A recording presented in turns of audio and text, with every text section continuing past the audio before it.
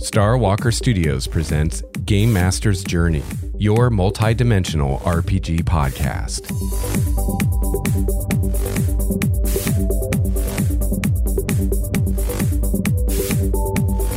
Hello, fellow gamer. Welcome to episode 159 of Game Master's Journey. I'm your host, Lex Starwalker, and on this show, we discuss the craft and art of game mastering. I've been running RPGs for over 25 years now, and I produce this show in the hopes that you can benefit from my experience, my triumphs, and my mistakes. I've got a great show for you today. This is a bonus episode of Game Master's Journey. So you might have noticed that you got 2 episodes this week, and that's because this is something extra, something special. So I am doing this bonus episode because of the patrons. This was kind of an unannounced milestone on the Patreon, or also kind of a reconfiguring of the Patreon rewards. I used to do a monthly podcast just for the patrons called the Patron Cast, and I have recently decided instead of doing that, I'm going to do this instead. So what is this, you might wonder? This bonus episode, I'm going to start out doing these once per month, and it's going to be a regular Game Master's Journey episode. We're going to talk about the things we normally talk about on Game Master's Journey, but this is an extra episode in addition to the regular weekly episode. And my hope is with these episodes to do something different than I normally do on the show. I'm not going to make all the bonus episodes the same, so the different thing that we do in a particular month may change from month to month, but do something a little bit different. So today, for the first of these bonus episodes, I'm going to talk about some feedback I've received and cover some what I'm calling micro topics. So I get a lot of feedback from you on the show and on topics I talk about and questions and suggestions for future topics. And I've had quite a few of these things accumulating that either I don't feel are enough for a show all by themselves, or even a segment all by themselves, or I just haven't had a chance to get to them. So I thought today for our bonus episode, I could see how much of this stuff I can get through and cover some of these things that maybe would never get covered if I was waiting till I had enough for a full episode, or might just take a long time before I ever got to them. So we'll see how much of this we can do today. You probably know about the live stream, maybe not if you just listen to the podcast and you don't pay attention to the community on Google+, then maybe you don't know about the live stream. But I did a live stream this week or so ago, and I'm doing these once a month as well. It will be the first Monday of every month at 4:30 p.m. Pacific time. They last for an hour. I stream them on YouTube. You can get in there, get in the chat room. You can ask me questions, suggest topics, and just for an hour, we talk about Game Master's Journey related things, RPGs, being a game master, stuff like that. But it's on YouTube and it's live so that you can interact with me and we can have some interaction. Something else I hope to do with that in the future is to occasionally pull in people from the audience into the live stream itself to talk face to face. And if or when I'm able to do that, any patrons that are in the audience will get first dibs at joining me on the show. So I've actually done 2 of the live stream now. The first one was just kind of a test. And the second one, which I just did earlier this month in June, the first Monday of June, I did one. We talked about all kinds of stuff. We talked about the new products that have been announced for Dungeons & Dragons, Xanathar's Guide to Everything, and the Tomb of Annihilation. We talked some about Wes March's campaigns. We even talked about Mike Merle's crazy house-ruled initiative system and what I think of that, and all kinds of stuff. So it was a lot of fun, and I was really pleasantly surprised how many people showed up for that, because I didn't announce it much ahead of time, only a few days ahead of time, I think, and I was prepared for no one. to show up, but actually quite a few people were watching and we had some great interaction. It was a fun time. So just finishing up announcements. I already told you about the live stream, Game Master's Journey live stream, first Monday of every month, 4:30 p.m. Pacific time. That will go an hour to 5:30 p.m. Pacific time. And then on every Monday at 6 p.m. Pacific time, I live stream my D&D game, and we're currently playing the Hidden Shrine of Tamawakan, which is one of the adventures in the Tales from the Yawning Portal supplement or collection of modules or whatever you want to call it. So every Monday I stream that from 6 to 9 p.m. Pacific. And then the first Monday of the month before that, I do the Game Master's Journey live stream. So the first Monday of every month, you can hang out with me from 4:30 until 9 if you want to, and get your RPG fill for that day at least. Also, if you're a patron, go check out the Patreon feed. I've made some additions to the patron rewards and restructured some of that, so check that out. And if you're not a patron, go check out my Patreon page. You can find the link at starwalkerstudios.com. And I'd really like you to I'd really like you to become a patron. I'd really like you to support the show. It takes time and money to produce this show. And I think you're starting to see, at least if you haven't seen before, how the patrons are making it possible for me to do more with the show and make the show better. We're having the monthly live stream because of the patrons. I'm figuring out how to make a video aspect to the show thanks to the patrons. And my actual plays that I do on YouTube is thanks to the patrons. And the fact that I've been doing this show every week for, I don't know how many years, over 2 years now, I think, is also because of the patrons. Because frankly, if I didn't have the patrons helping me out with the costs in time and money to produce the show and run the website and everything else that I do, I seriously doubt I would still be producing Game Master's Journey, and you wouldn't be listening to episode 159 of the show right now. So if you're listening to the show, if you enjoy the show, become a patron. Help support the show. It costs me money to do this, and you can get a lot of benefits for $5 a month, which is less than $1 an episode most months, especially now with the bonus episodes. I'm putting out 5 or more episodes a month. And, as far as entertainment goes, it's about the cheapest form of entertainment you can get, other than maybe buying a book to read. So, give a little back, and we'll keep the show going strong and keep improving it. And another great way that you can help me improve the show is to give me feedback, gamemastersjourney@gmail.com. If you like something I'm doing, if you don't like something I'm doing, let me know. And I'm always happy to hear from listeners' feedback on the show. All right. I think that's all our announcements. So I'm going to switch windows here and let's find some things to talk about. You know what? Actually, before I go to that, let me go to the Game Master's Journey community and see if there's anything in there I want to talk about. Because, something else I want to encourage you to do, if you haven't already done it, in addition to, supporting the show, is to join our community and join us in our community. And speaking of which, I almost forgot to thank my new patrons. We were just talking about the Patreon. And in fact, I just got a new patron as I'm recording this right now. So let's see. Let's get all these wonderful people thanked. So I want to send a thank you and a shout out to new patrons, Jeff Sievers, Wesley Griffin, and Charles Sandusky. Thank you so much, gentlemen, for becoming patrons and supporting the show. I really appreciate it. Thank you so much. You guys are awesome.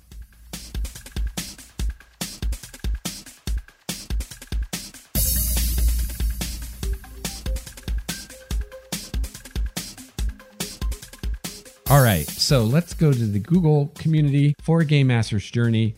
You can find a link to this in the show notes at starwalkerstudios.com, and you can come hang out with other listener GMs and myself, and we have a lot of fun on here. We talk about all kinds of stuff. You can post topics. People share their homebrew worlds. They ask questions about GMing. They share experiences they've had, trade war stories, things like that. Recently, I did the episode on mapping. So we've had some people sharing maps and map resources.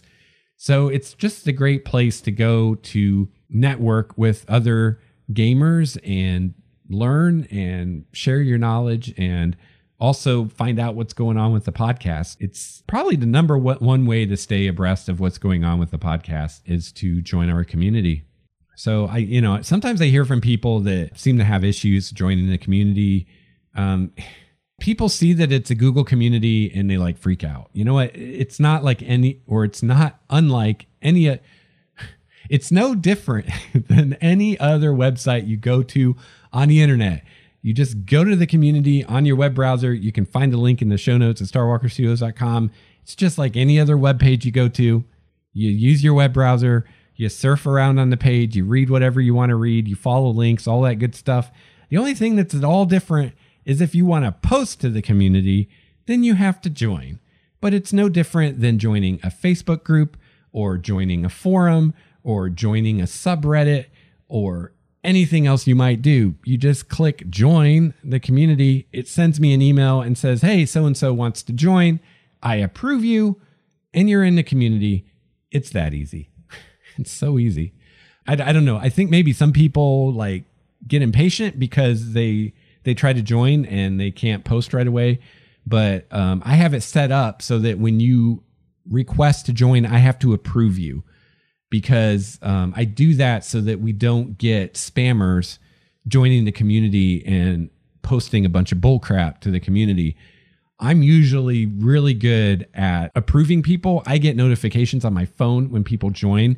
I'd say 9 times out of 10, I approve a request within an hour. Usually it's less. Usually it's 10 minutes or less, honestly. It's rare that it takes me more than an hour to approve a membership, and I don't think it's ever taken a day or more. So, I mean, have a little patience. You'll be in there before you know it. And while you wait, you can read everything. The only thing you have to be a member for is to post. So while you're waiting for me to approve your membership, read all the great stuff in there. Another thing we use the community for is I and some other people will post inspirational art.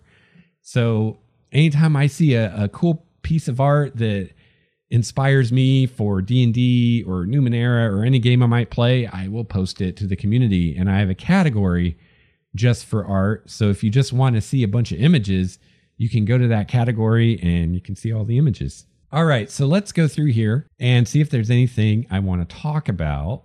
Some discussion of new unearthed arcana. So this is another thing you can use a community for, is I will usually post when there's a new unearthed arcana, and then a lot of times people will discuss it, what they think of it. Oh, well, I guess here's something we can talk about. Sky Slayton, which is one of the members of our community and is a listener GM, posted a blog post about mass combat rules. And this blog post was someone that had come up with some mass combat system. And Sky was just kind of asking what we think of this, what we think about mass combat in general and mass combat rules and kind of how we handle it and things like that. And we've had quite a few people respond. And let's see here. So yeah, I mean, you can go to the community and check this out. And you can check out the blog post, check out that system. Some people suggest different things they do. And then, something maybe I should tell people that probably people figure out, but maybe people don't know about me, is I really like to play devil's advocate. I don't know if that's a good thing or a bad thing, or it's just a thing, but I like to play devil's advocate, and especially in like communities like this, it's just this tendency. People like to jump on bandwagons, So for instance, maybe someone posts about a latest unearthed arcana, and everybody's commenting and say how much they hate it, and this unearthed arcana sucks, and I don't like this, and I don't like that, and I don't like that. And it seems like the people get this kind of bandwagon mentality, and it's like once 2 or 3 people post kind of the same opinion, like for instance, I don't like this new unearthed arcana, then that's all you ever see. Probably, I'm guessing, because people who like it don't want to say they like it because, everybody else is saying they hate it, and they don't want to get ganged up on by people saying, oh, you're dumb because you like it and I hate it or whatever. Or people who were maybe not sure, kind of on the fence, are being convinced by all the people saying they hate it that, oh, I guess I don't like this. So that's at least my rationalization for why I like to play devil's advocate.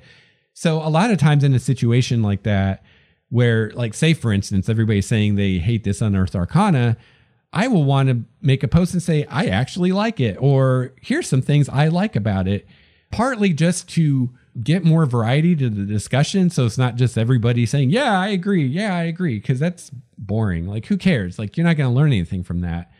And partly in case there are people with other opinions who are maybe being dissuaded from sharing their other opinions because it seems like everybody is thinking one way. So I will often play devil's advocate. So a lot of times if everybody's giving a certain opinion, I'll give the opposite opinion, or at least make an argument for the opposite opinion.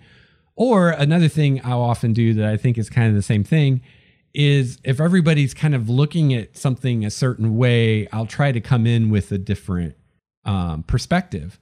So for instance, this post, was a discussion about mass combat systems and what are different ways we could handle mass combat. And so I kind of came in and, stirred up the crap a little bit, I guess, and said that I'm not really a fan of mass combat, and I don't think you need or maybe even want a system for mass combat. So I don't know, that's kind of what I do sometimes. And I don't know, maybe it annoys people. I hope that my hope and my intent is for it to stimulate more conversation. I hope that it doesn't do the opposite and kind of kill the conversation, because I sometimes seem like I'm coming in out of left field or something. But there have been, I think, 2 now approaches to mass combat done in the Unearthed Arcana that the folks at Wizards have done. I didn't really care for either of them. And honestly, I don't really see a need for it. And I don't personally have any desire for a mass combat system for D&D or any other RPG like it. To me, the focus of the game, the focus of our story that we're telling in a game like D&D is the player characters. So the thing with the mass combat is if you have this combat with hundreds or even thousands of people fighting, and if you have a rule system to approach that and to handle that, then is your focus really on the player characters anymore? It seems like now your focus is on these thousands of other people and not on the player characters. So that's part of it for me. And, usually the player characters aren't themselves going to fight hundreds or thousands of enemies, right? They're going to be maybe in the battle doing combat, but the combats that directly involve the player characters, I think usually or always can be handled by the rule system that's already in the game. We don't need a different system for the player characters because they're not fighting 100 people at once anyway. They can only fight. How many people can one character realistically fight at the same time, right? And maybe we could argue what that number is depending on how you do facing and space and whether you use a grid or not. But it's going to be a fairly small number, right? And it's going to be a number that can be handled by the D&D system as it is. We don't need a new system to handle that. So, the mass combat, we're not really talking about the PCs. We're talking about everybody else. So or people who say they want mass combat, we want a system not for what the player characters are doing, but for everybody else, what they're doing. And we want a way to resolve that in a gamey way. Or at least that's what I think people want. So my approach to that, and honestly, it's been a long time since I've done a combat like that, but I've done, quote, mass combats in the past where, the player characters are part of a larger battle involving hundreds or thousands of people. And how I've handled that in the past and how I would handle it now is I would focus on the player characters and what they're doing. and resolve that, using the normal system, however you do it. And as far as all the thousands of other people, what's happening with them, I just narrate that as a DM. I don't need to roll dice to know what happens there. Like, I already know in my mind when I approach a situation like that, I know how the battle's going to come out if, say, the PCs don't show up, right? Like, let's say there's going to be this battle, and let's say the player characters have a stronghold, and a huge mass of enemies are coming, and they're going to besiege the stronghold. I have in my mind, before I even run the session, if for some reason the player characters just left and went and did something else, and they're like, well, whatever, who cares about the stronghold? We'll let all of our followers and men at arms and squires and all that, we'll let them defend the stronghold. We're going to go adventure. If they did that, I already know what's going to happen. I didn't roll any dice to know that. I just thought about it as a dungeon master and looked at the defenses of the stronghold, the people manning the stronghold, their abilities, and then the people attacking and their siege weapons or whatever they have. And I just sit with it for a while and say, okay, if there's no player character influence, if this just plays out like it would in a novel, what would happen? How would the battle go? Who would win? What would be the casualties? Blah, blah, blah, blah, blah. And I just figure that out creatively, using logic and what I think makes sense. And then I have that in the back of my mind.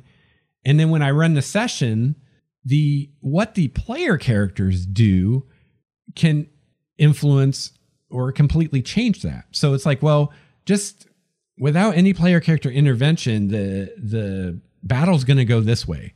So maybe the group that's attacking the stronghold of the PCs, maybe they've got trebuchets and they've got ballistas and they've got catapults and, they've got thousands upon thousands of soldiers, and they've got giants and they've got dragons. And it's like, okay, they're going to obliterate this keep. It might take a few days.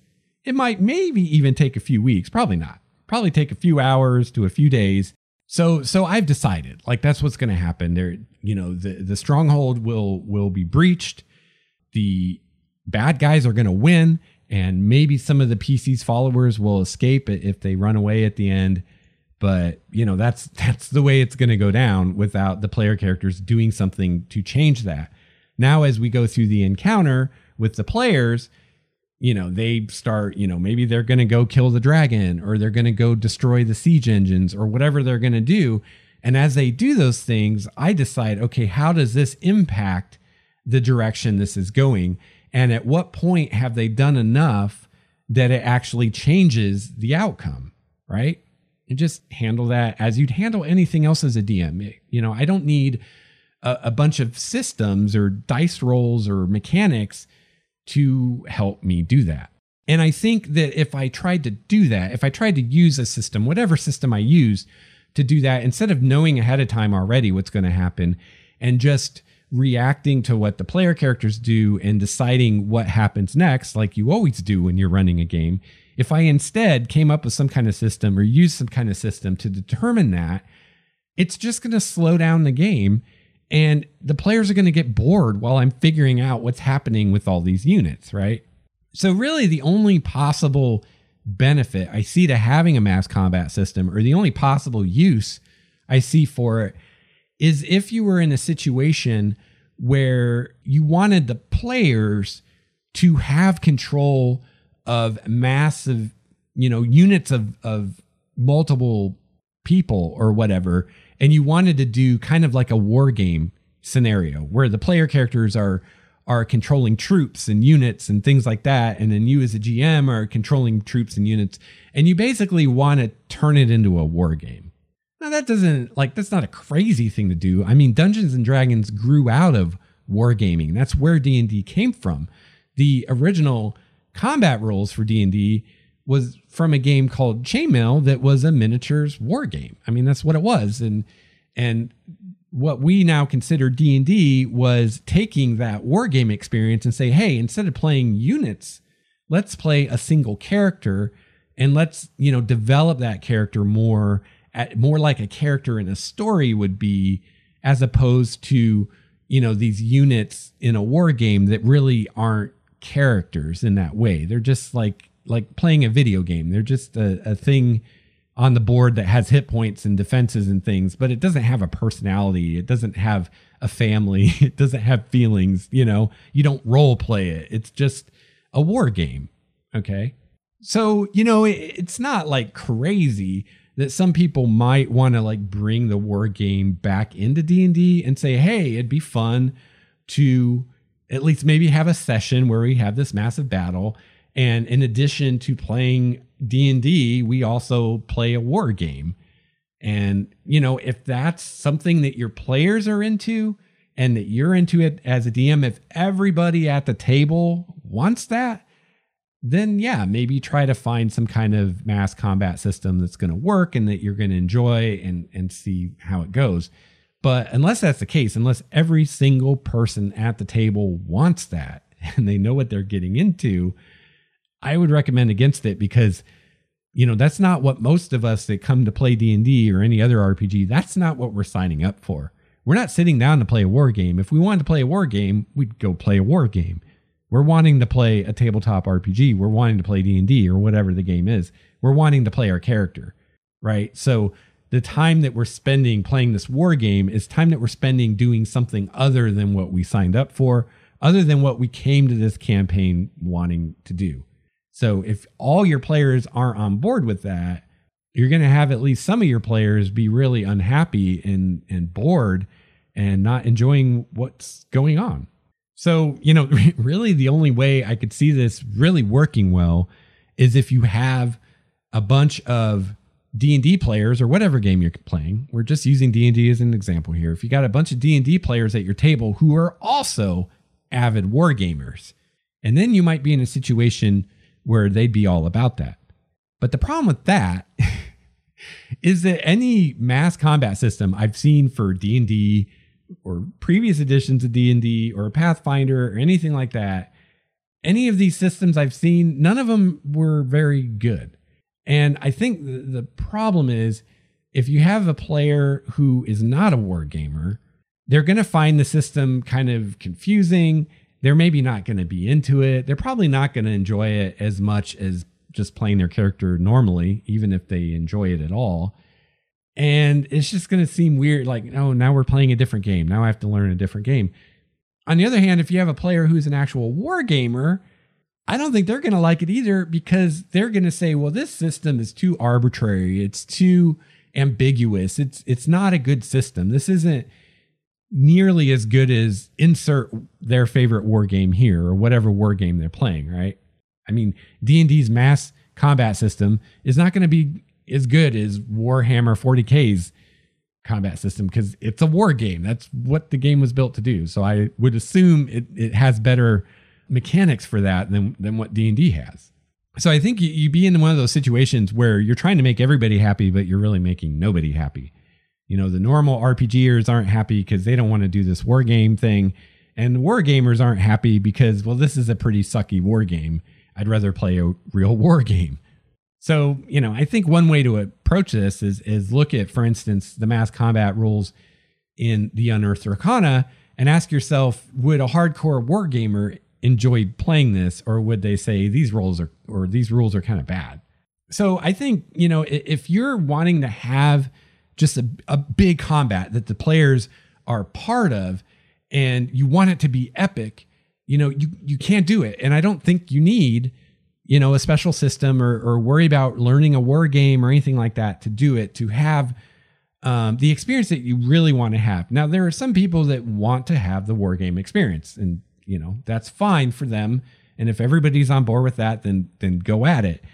But what's probably more true for most of us is we don't so much want to have the war game experience. We want to have the experience of the player characters being part of this huge, massive battle. Like imagining a scene from one of the Lord of the Rings movies or one of the large battles in Game of Thrones. Like we want that, right? We want that experience for us and our players. That's what we want. We don't want the war game experience, which really is so abstracted. It's nothing like the visceral battle scenes of the Lord of the Rings movies or Game of Thrones. It's nothing like that. And I think actually an RPG has a better chance of capturing that high action feel than a war game would anyway. But then, I mean, D&D is made for, we play one character where, this massive battle, we've got thousands or tens of thousands or hundreds of thousands of people fighting. Like how do we approach that? And I think the key to that, and I've already talked about it really, but as an example or a way to guide you and a way to approach it is look at how, in those examples I just named, look at how they approach it. In one of the big battles in the Lord of the Rings movies, or one of the large battles in Game of Thrones, it's the same kind of thing as an RPG. If you think about it, we have main characters, like we've got Jon Snow, right, in Game of Thrones, and he's helping to defend the wall, right? And there's this huge battle going on. But for the majority of the runtime of that battle, we're with Jon Snow and we're with the other main characters that we know, and we're seeing their combats, their individual combats. So Jon Snow might be fighting 5 guys, right? But he's only fighting 5 guys. Like the rules of D&D can handle a fighter fighting 5 guys. You don't need a different system for that. Now, occasionally, the camera pulls back and we see this whole battle and we see all these people fighting, and that's all CGI anyway, right? It's not like there's really all those people fighting, right? And so we want that too, right? But that's just the DM narrating, saying, oh, well, while you guys are having this fight, the 4 player characters fighting 20 orcs or whatever, all around you, men are fighting and dying and orcs are fighting and dying. And you just narrate that. You just describe that. You don't need any dice or systems for that because it doesn't matter. It doesn't have anything to do with the player characters. It doesn't honestly even have anything to do with the outcome of the battle, because presumably the player characters are the heroes of the story, and they're either in command and influencing the battle that way, or they're among the most powerful fighters and combatants in the battle and they're influencing it that way. But presumably, how the battle is going to turn out is based on what the players do anyway. It's not based on what the NPCs do. It's not based on how the DM rolls for NPCs fighting other NPCs. I mean, that A would be boring, B would be time consuming, and C would kind of suck because it's supposed to be about the players. It's the story of the players. It's not the story of your NPCs. So it doesn't really matter. It's all window dressing. It's all smoke and mirrors anyway, just like in Game of Thrones or the Lord of the Rings. How that battle goes is really, we see the key moments, right? We're zoomed in on the characters involved in the key moments that really decide that battle. And the rest of it is just window dressing, right? It's the same exact kind of thing. Another example would be if you're reading a fantasy novel. For instance, The Wheel of Time has awesome, massive battles in it. It's the same exact thing. There are times where Robert Jordan will describe this big battle and men fighting and dying and ranks of soldiers being ripped apart by the One Power and all this stuff. But the real meat of the battle and how it goes and who wins and who loses is down to a handful of characters, and it's described from those characters' point of view, which again, if this were an RPG, the RPG system that you're using could handle that. You don't need the system for, the hundreds of men being ripped apart by the One Power, because that's just DM fiat anyway. That's just window dressing. The real meat of what's going on, the real deciding factor is what the player characters are doing. And probably a few key NPCs on the other side, right? That they're going to duel with or face off with or whatever. So I think, even if you wanted to deal with I want my player characters to be in command, right? Like this character is a fighter and he's in command of a legion of infantry or something like that. And I want him to have this feeling like I have to decide what these guys do. I have to give them orders, blah, blah, blah, blah, blah. And how well I do that is going to influence the battle. You can still do that, and you still don't need a mass combat system. Just boil it down to some roles using what we already have. So the fighter leading, that might be like charisma rolls or like basically like leadership roles, right? Like you could decide, what kind of role to make, like maybe charisma plus persuasion, maybe, or charisma plus intimidation, or, you might even figure out like a special role, like, because maybe you're like, well, it's really got more to do with how well he can fight and his tactics and stuff. So maybe you give him his fighter level and his charisma bonus as the modifier to a D20 roll or whatever, so you could do something creative like that to pull in what you think this character is bringing to the table to represent that. But you could boil it down to one or a few rolls, make it really simple, and not have to have this whole other game that you have to learn. And, if you look at the most recent Unearthed Arcana mass combat rules, I mean, it's like this separate little mini game, and it just seems really arbitrary and just like, what are we even doing here? The combat has been abstracted so much, even more than normal RPG combat is, that it just seems like a waste of time, honestly. It seems like you could just as easily flip a coin or play rock, paper, scissors with the players over what happens, and it would be no more or less arbitrary and just random as the system they came up with. So that's kind of how I would approach it and how I recommend you approach it. And again, with the caveat, of you've got a table full of people where at least some of them don't want to sit and play a war game for 3 hours or 2 hours or whatever. If you have players who want to play a war game or they want to try it, then go for it. And, Matt Colville was on the show way back in episode 101. And he just worked out a setup where he's live streaming some of his games now. And you can go to his YouTube channel. And at the time of recording this, his most recent gameplay live stream is the Assault on Castle Rend or something like that. And you can watch that. And it looks like he's come up with his own mass combat system. He's got the player characters controlling units. He's got units. And, I will say, kudos to Matt. It seems for the kind of thing he's doing, it seems fairly lightweight. It's not eating up a humongous amount of game time, but it's eating up a lot of game time. And they're spending at least as much time dealing with that as they are dealing with what their player characters are doing. But I think he did a good job of showing you what a mass combat system in D&D could look like, even if you do or don't like his particular system. So if you're curious, watch that and see what you think of the gameplay. See if this is something you think you and your players would like. Me, it was kind of deciding for me because I was watching it and I was like, oh my God, I wouldn't want to deal with this. This seems like it's really bogging down the game. It's really slow, even more slow than this would have to be otherwise.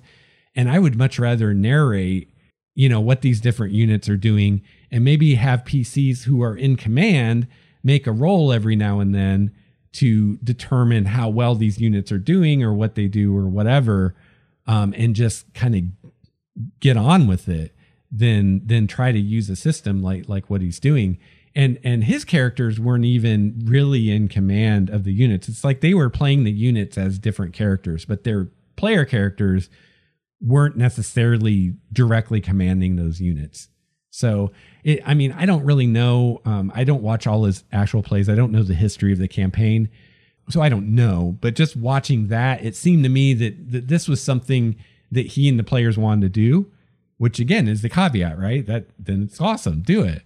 Because, like I said, the player characters didn't seem to necessarily be always commanding these units. It was just like this mini game they were doing. And it was an assault on the player character stronghold. So, definitely if you're going to do a mass combat, that's the time to do it, right? Because then the players are invested much more than just some random land war that they get involved in somehow. So, I can totally understand where if a big part of your campaign is the player characters managing the stronghold, that you want to have this massive battle where someone tries to destroy the stronghold or take it over, and you want them to defend it, and you want there to be more meat there mechanically than just we're going to role play and roll out some of the combats that your individual characters have in the battle And then as a DM, I'm going to kind of deal with the rest of it. So I totally get it. I don't want to come across like I'm like, mass combat is bad, you shouldn't do it. But I just think, with the exception of some specific situations, I think more often than not, you'd be better served by doing it more narratively. And again, if you're in one of those situations where it's an exception and the mass combat thing is really the way you want to go, I think you'll know, and you'll be like, yeah, this is what we want to do. So if that's you, then definitely check out this thread, and you can check out this blog post for one approach to it. Some people in the thread mention other approaches, like using systems like what some other games do, where you have like kind of like minions or mooks, or you use kind of like swarm rules, where you take 100 people and you add their hit points together, and every time a multiple of hit points is lost, that's like a guy dies. So there's some different ways that other games have done it, and how people are doing it in D&D. Personally, I think a lot of those ways just really slow the game down, and it's a lot of computational load on the DM, especially if the DM has to do all of it, because you're having to do divisions and multiplications and stuff. Oh, and another thing I will point out is there are a couple optional rules in the DMG that can help you out with this a little bit, that I recommend that you at least look at, if not use. And one of them is the handling mobs rules on page 250 of the DMG. And it's a very quick and easy way that you can handle a bunch of creatures fighting the player characters really quickly, and not having to make individual rolls for each one of them. So if they're attacked by 100 wolves or something, like, it's a really easy way you can do that. And it basically, you form a group of like creatures, and they attack as a single creature. So it's just, and actually, I don't think you even make an attack roll. You'll have to check it out, but I think it's an automatic thing based on how many like if there's this many, they hit this armor class or whatever. So it's an easy way to handle it. Another good use for that is if you have like a druid in your party that likes to summon like a bunch of really low CR creatures. It's a great way to handle that, because it prevents that druid from slowing down combat. I've done that in my games in the past. And then the other optional rule you'll want to look at is on page 272 of the DMG, cleaving through creatures.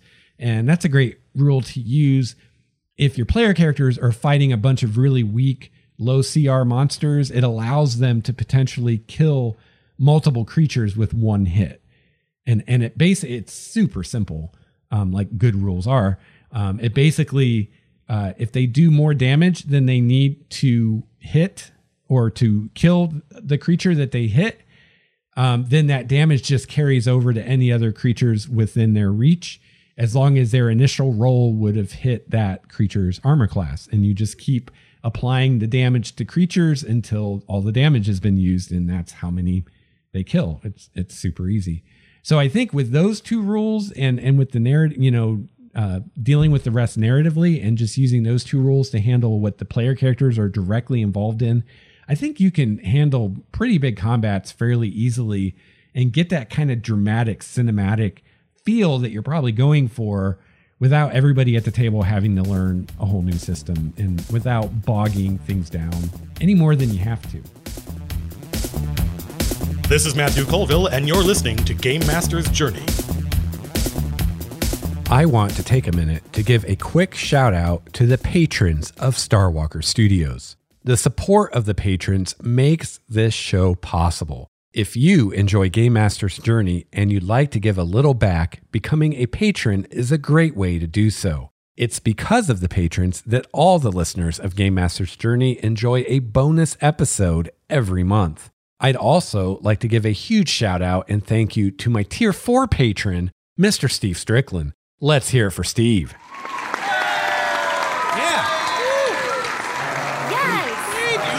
You the man. Thank you so much, Steve, and thank you to all the patrons. You can find out more about becoming a patron by clicking on the Patreon button at the top of the show notes at starwalkerstudios.com.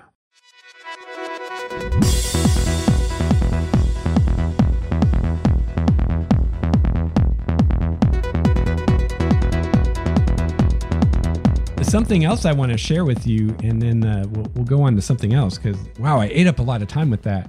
This is also a post from Sky Slayton. So this is a Sky Slayton episode, I guess.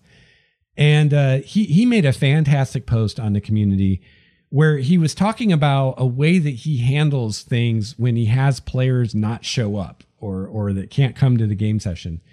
And, you know, this is something that if you run games for very long at all, you're going to have to deal with more than you want to. And he came up with a great way to approach it that I think is awesome and you might want to try out. So he says, one of my players won't be making our next game. When this happens, we play a one-shot that I set elsewhere in the world and is usually related to wider story events. I call this the Moonlighting Campaign. I use NPC stats, example, the Acolyte, etc. And if there is a fight, it'll be deadly. I usually aim for a TPK. The idea is to show the difference between the PCs and these, quote, normal people. Also, I can introduce different class archetypes to my players. So that's super cool. So basically what he's doing, again, is he's like player 2 can't show up. So the other players, he says, hey, we're still going to play.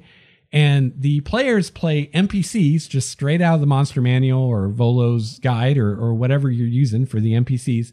They just play those NPCs and he tells a story with those other NPCs, maybe showing a different part of the world or a different side of the story that the player characters are involved in, you know, doing something fun with it and lets them have some encounters or whatever, have some fun. And he tries to kill them all. And it kind of shows the player characters, you know, hey, your characters are actually super awesome. Look how these more normal people, you know, how they handle things. And, you know, they're not nearly as powerful as you guys are. And the other thing that he mentions that's really cool about this is it lets the players play with different mechanics or different types of characters. So he says the upcoming session, they'll all be bards out of Volo's guide. And I'm thinking they are 3 musketeer style agents of the crown delivering a sealed letter for a neighboring kingdom with the cover that they are a bluegrass band. But they will be waylaid by hobgoblin agents who are working to destabilize and, if possible, cause a war on the island. So that's super cool. So, you know, he's giving them a taste of what playing a bard might be like. I'm assuming he probably doesn't have any players playing bards. So he's like, hey, let's show them what this is like. So then later he posted after this session that he was talking about what happened. He said, okay, so here's an update on the session. The bard party was ambushed twice with a short rest in between. All told, the swarm of beats, I guess that's what they called their party, I love it, only lost 1 member and an NPC child while killing 13 goblins, 8 hobgoblins, 8 bugbears, and a veteran. Sounds pretty impressive. Now the Republic of Arland is aware of the hobgoblins and their potential allies in the Ethon court. The 3 remaining members of the swarm survived, and I can use them as NPCs the players know, and the players got another clue that the Silverblade Mercenary Company is at least partially in league with the hobgoblins. So, you know, he got a lot out of this, you know, what could have been a lost session. He got some cool new NPCs that he can use that the player characters are going to be invested in. He was able to show the players more of what was going on in the world and even maybe give them some information they needed. He was also able to let them experience playing a different type of character. He says, oh, and the players all got to play a spellcasting class. At one point, they had surrounded a bugbear and were casting vicious mockery at him by telling yo mama jokes. So that's hilarious. And, you know, that's such a great way to handle it. You know, so often we hear people talk about taking what seems to be a setback or an obstacle and turning it into an opportunity. And that's exactly what Sky has done here. You know, a lot of DMs, you know, 1 player, 2 players can't show up. They just cancel the session. They're like, oh, nobody can play because 1 person didn't show up. I've done that myself. So a lot of DMs will do that, you know, or you end up having a session and it's just not as fun because not everybody's there, or maybe it hinged on a certain character and that player isn't there or whatever.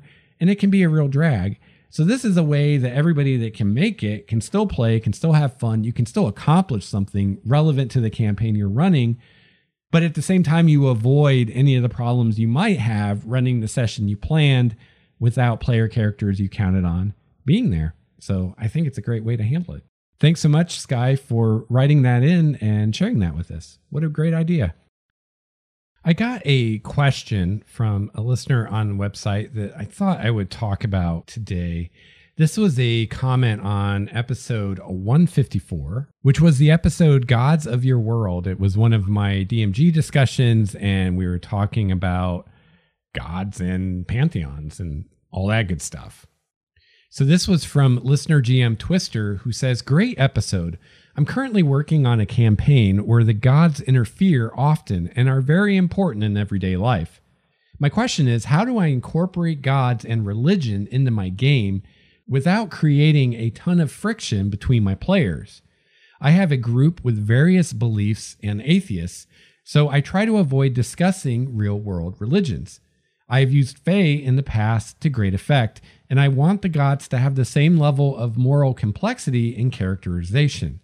How do I avoid having these gods fall into the trap of being all good, all bad, or just one note? For instance, Zeus is promiscuous. Thanks." So yeah, I think those are great questions, and I'll take a stab at them. So the first thing I'll say is that I just want to point out that, when we're playing D&D or other RPGs, it's make-believe, it's fantasy. So I don't really see why a player's personal real-world beliefs or lack of beliefs should matter at all one way or another, unless you have players who have a hard time telling the difference between reality and fantasy.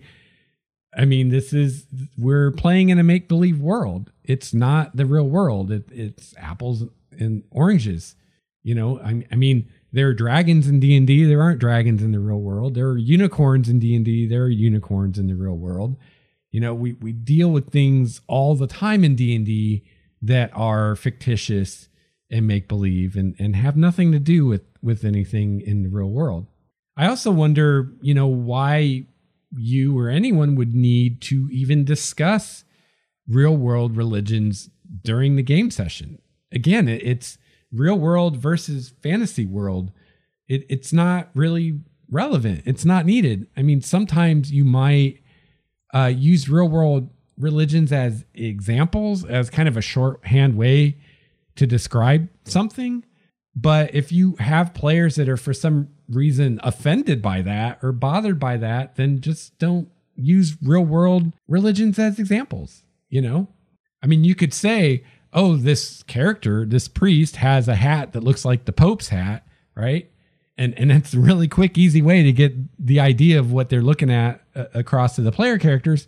But if for some reason a player is going to be offended by that, then just describe the hat and don't say it looks like the Pope's hat. Now, personally, my personal opinion, I think if you had a player that would be offended by something like that, the problem is with the player and not with you. A player needs to get over it. And if it were me, I'd be more thinking maybe this player isn't really a good fit for my group than worrying about watching every little thing I say. Because at the end of the day, as a GM, you're kind of allowed to have fun too. Well, not kind of, you are allowed to have fun too.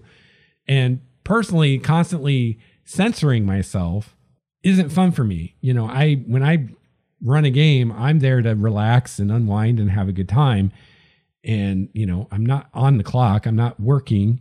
I shouldn't have to worry so much about what I'm saying. So I game with people who are similar enough to me that they're not going to be offended by the way I talk. If I drop an F-bomb, they're not going to be like, oh my God, Lex just said a naughty word. I don't game with people like that because I don't want to have to be worried when I'm role-playing a character oh, well, this guy would totally drop an F-bomb right now, but I can't because Mary Sue will be offended. Personally, I just don't want to worry about it, so I just won't play with Mary Sue. I'll be like, look, Mary Sue, it's your right to be offended by F-bombs, but it's my right not to have you in my game because I don't want to have to be G-rated in my game. I'm an adult. I want to be able to play with adults. So I would consider that, are your players being overly sensitive? And if so, do you want to cater to that or not? Because that's a decision you get to make. But if you decide you're not going to, then, do do the cool thing and tell your player, hey, this is the way I am. This is the way it's going to be. If it bothers you, you should probably find a different GM. Don't just like make your player uncomfortable all the time, because that's not cool. Like, give them a heads up and give them a chance to walk away and not have to be there uncomfortable, right? If that's what's going to happen. So, there are people out there who have beliefs that are so extreme that it can cause problems, even though you're playing a fantasy game.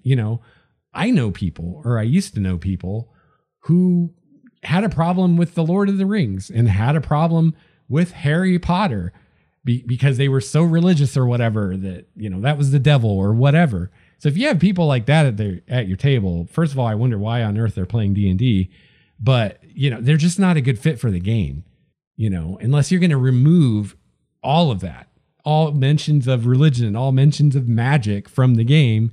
And then is it even D&D anymore?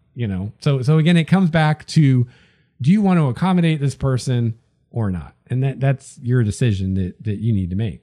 All right. So that's kind of the aspect of the question of how do I deal with like offending or not offending players? Just avoid mentioning real world religious stuff, because you really shouldn't need to. And if you have players that are offended by just what you're doing with the world, then maybe they're just not a good fit for you or your world. Maybe they should play a different campaign or play under a different GM.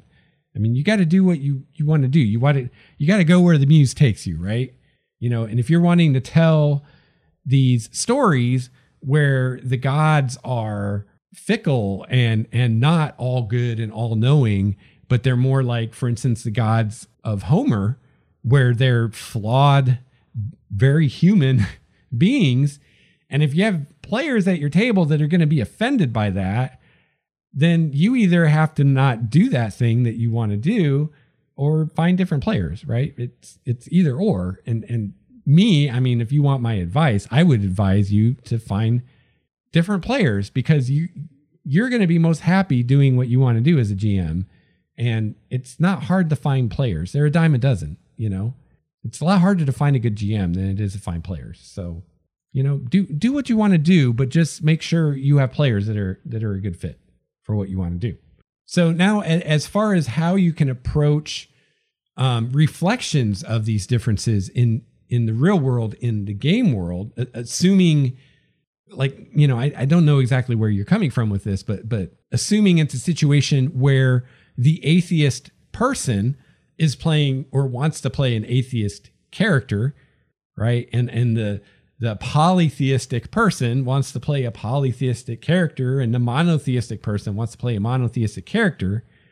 If you're in that situation, then, you can still represent those things, so probably the trickiest thing or the least obvious thing would be the atheist, right? Like I have an atheist player, they want to play an atheist character, but I have this polytheistic world where there's all these gods and the gods are real. Like, how do I handle that?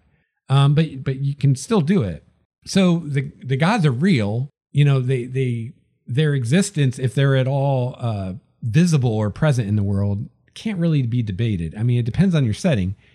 So if you have a setting like I think DM Now does, listener GM DM Now, where the gods are very distant and removed, you could have like the kind of atheists like we have in our world, where they're just like, there's no such thing as gods. It's make believe. It's fictitious nonsense, right? Because they don't have proof that the gods exist, because they're distant and removed. So you could totally have that in a world like that. If, on the other hand, you have a world more like my world of Primordia, where the gods are visible forces in the world, then you can't so much have an atheist in the sense of, I don't believe the gods exist, unless they're like delusional, right? Because it's like believing trees don't exist. It's like you can walk out your house and see them. How can you and touch them? How can you believe they don't exist? You're mental, right? It's the same thing in a world like that. The gods are walking the world. They're performing miracles. I mean, you can't really say they don't exist, but that player could still have the same idea, and he could play a character where he doesn't deny the existence of the gods, but he denies their divinity. He denies that they are omniscient. He denies that they are perfect. He denies that they are worthy of our worship, right? The gods as powerful beings that exist in the cosmos in a world like Primordia is indisputable. Just like it's indisputable that there are dragons out there. Like, you can prove it. You could prove it scientifically, right? Unlike in this world where you can't prove scientifically that gods exist. In Primordia, you could. If there were scientists, they could prove that the gods exist. So it's not so much a question of, do they exist? Yeah, they exist. But the atheist might say, and I don't know what maybe anti-theist, which is a type of atheist, would be a better term, because they're not so much saying that there isn't such a thing as a God. They're saying that religion is bad, and the worship of these beings and what these beings do to us as a people and a society is not good, and is not something we should do. So this character could say, the gods are not all-knowing. They are not perfect. They are flawed, just like we are. They are selfish. Some of them are evil. They are childish. Whatever your gods are like, this character could say, or even if they're not that way, but the character believes that they are, they exist. Yes, they can perform miracles. Yes, their followers can perform miracles. Yes, but I don't think that they're worthy of my worship. I don't think they're worthy of your worship. I think humanity would be better off if we all turned away from the gods and ignored them until they went away. Because, such a person might believe or know, depending how your world works, this might be a known fact, that the gods rely on human belief and worship to exist. And if every person just stopped worshiping them, they would go away or they would cease to exist. And the atheist might see this as a good thing and say, hey, I'm trying to get people on my side so we can all deny the existence of the gods and at least diminish their power. But maybe if we get everybody on board, we can get rid of them altogether. So that's a possible way that your atheist player could bring that into the game and explore that in a fantasy world. As an atheist myself, I would play a character like that. I think that'd be a lot of fun. And in fact, I tend to play characters like that, except for my character I'm playing right now, who's a cleric. So I didn't really want to do the cleric that doesn't believe in the gods, although, you can do that too. But other than that character, a lot of my characters I play are like that. They don't deny that the gods exist, but they don't think that they're worthy of worship, and they think that they're actually bad for society and that they're responsible for a lot of the bad things that happen in the world, and that a lot of the bad things that happen in the world are because of the religions and because of what people do in the name of the gods, and that we'd be better off without them. So that's me bringing in kind of a spin on my own personal views of the real world into a fantasy world, and kind of making it fit into that setting where it's like, well, I could say the gods don't exist, but they do. So what's the point? So maybe, you have, the spectrum of players, and you've got the atheist, and you've got the hardcore person of this religion and that religion and the other thing, and they're all playing characters that are representing that in the world. And they or you or all of you want to explore the conflicts that develop when you have the atheist character and the cleric and the paladin of different gods or whatever in the same party. And if that's something that everybody at the table, this is kind of like the mass combat thing again. If this is something that everybody at the table is on board with and thinks is going to be fun, including you as the GM, then go for it. But if that's not the case, if there's one person at that table that is like, I don't want to do this, whether it's a player or you as a GM, I would say don't do it. And I would say, look, you guys, this is a role-playing game. The point is not to play yourself in Dragonlance. The point is to play a character who is not you. So why don't we all get outside of our boxes a little bit and not play someone who's exactly like yourself? So we're not going to get in these arguments that are really stand-ins. Oh, what do you call it? I'm blanking on a word. They're really just representing disagreements we have in real life. Because my concern with that like, let's say you have the atheist and you've got the super religious person, that's who they are as players, and they're going to play that as characters, and they're going to start arguing in character about that. At some point, one or probably both of them is going to forget that they're in character and forget that this is an argument between their characters, and it's going to become a personal argument between the players. And now you've got players getting upset, and nobody wants that. So unless you have very mature players who are able to handle differing points of view and are able to debate and aren't the kind of people that think that the way they think is the only way, which I'd like to see this group of players, if they exist, they'd be an amazing group of people. But unless you have that, I would caution very strongly against allowing, or even worse, encouraging that kind of trickle down of their real world religious and political beliefs into their characters, and role playing conflicts that are very similar or identical to conflicts they have in real life. Because I think it's going to take you to places you don't want to go.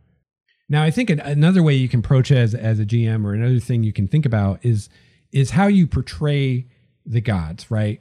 So maybe you have, I'm just going to take a wild guess here and guess that maybe you've got a Christian at your table who is very sensitive about polytheism and even this idea that there are gods other than the one God that they or their character worship.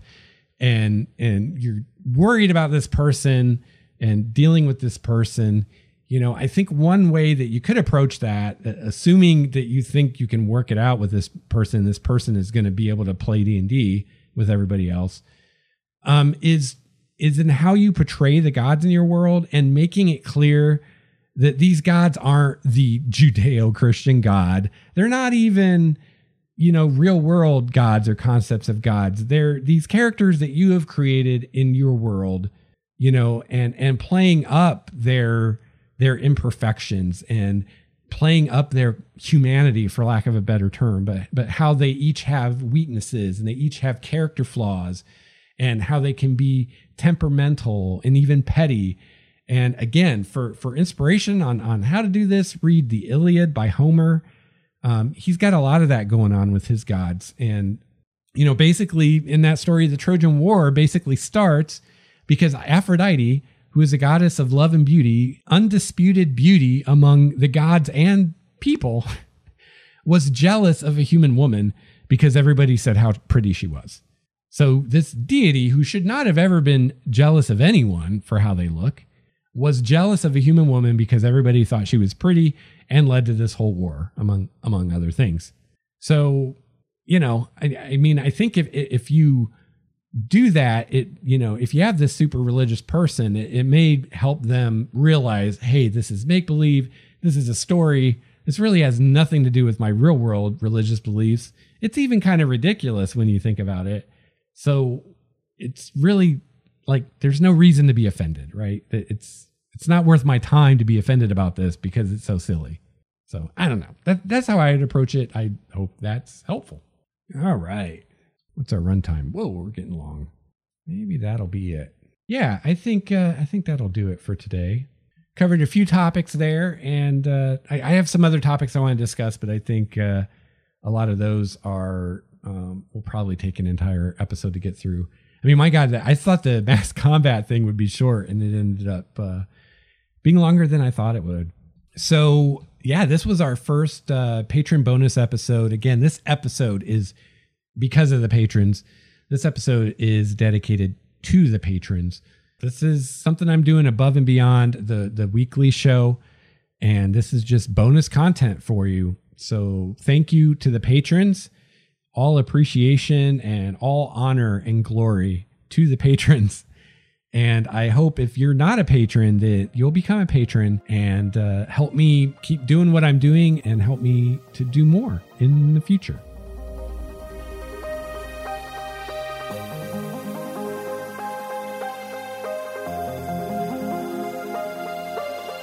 Well, that is going to wrap it up for episode 159 of Game Master's Journey. If you would like to get a hold of me, please visit the website, starwalkerstudios.com.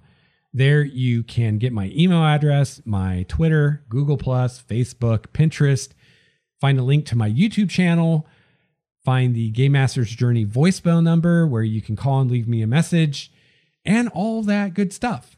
If you give me a question or feedback for the show, or if you leave me a voice message and it's entertaining or enlightening or both, I'll discuss it on the show. And if it's a voicemail, you may even hear your message on the show. So if you have any questions, feedback, or suggestions for future topics, I would love to hear from you. Also at starwalkerstudios.com, you can find a link to our community over on Google where you can share ideas with other listener GMs and with yours truly, like Starwalker.